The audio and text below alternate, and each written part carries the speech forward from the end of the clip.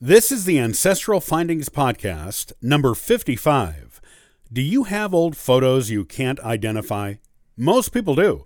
In this episode, I'll show you some sneaky genealogy tricks you can use to cause those photos to reveal their secrets.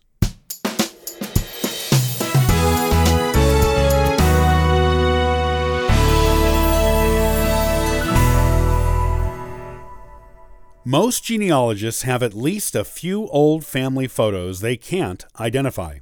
It is very frustrating to know you have photos of your ancestors but can't place them in time or space, or even reveal their identities. You may have a photo of a direct ancestor that no one else has, and not even know it. Fortunately, there are some sneaky photo identification techniques you can use to give you an excellent idea of where and when a photo was taken. These clues will give you a much better idea of who is in the photo and may even give you the information you need to make a definite identification. Here are the 3 photo identification techniques. Start using them today to tease the hidden information out of your photos and make them reveal their secrets. Look for things that make the photo unique. It's easy to determine where a photo was taken if it has a well-known landmark or street name in it. However, most photos won't have these things. You will need to disregard all of the generic elements of the photo and look for what makes it stand out from other photos. Most photos have at least one unique identifying feature. For example, if a photo is of the outside of a house and there is an address number on it, that is a unique identifying feature.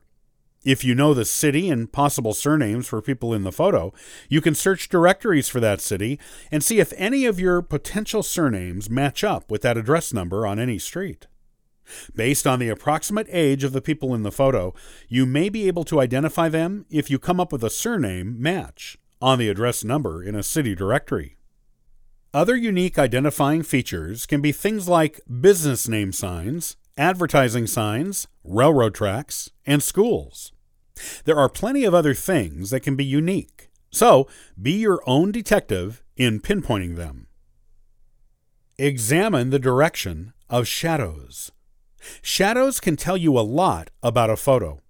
The position of shadows can tell you which direction the sunlight was coming from and how high in the sky it was at the time of the photo. This information reveals the approximate time of day the photo was taken. If there are obvious signs of the season, like snow, falling leaves, or people wearing warm clothes, the position of the shadow can also tell you what time of the year the photo was taken. You can narrow it down even further to the approximate month of the photo if you know the city where the photo was taken. You can use the city's longitude and latitude to determine what time of year the sun would be in the approximate position it was in the photo. You can compare this information with other clues in the family line you are researching to get an approximate identification of the people in the photo. Check the style of the photograph. Even without unique identifying features or shadows, you can still get an idea of when a photo was taken and who might be in it by the style of photo. For example, if the photo was taken around the turn of the 20th century and it is of someone at home rather than in a studio, it was probably taken after 1900 and with a Kodak Brownie camera. This camera came on the market in 1900, sold for only $1, and made home photography feasible for a large portion of the population. Compare the style of photo to the style of clothing worn in the photo, and you can come up with a very close approximation of the year of the photo. When you know the approximate date, you can narrow down the potential candidates for who is in the photo based on their apparent ages in the photo. Old photographs are full of hidden clues that can give you a better idea of who is in them and where and when they were taken. Scrutinize your old photographs very closely and use any clues you can find.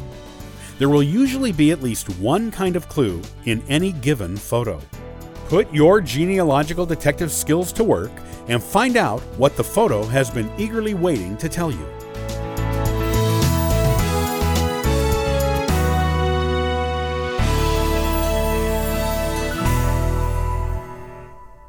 Do you need advice on how to organize and store your genealogy research so you can easily keep track of everything?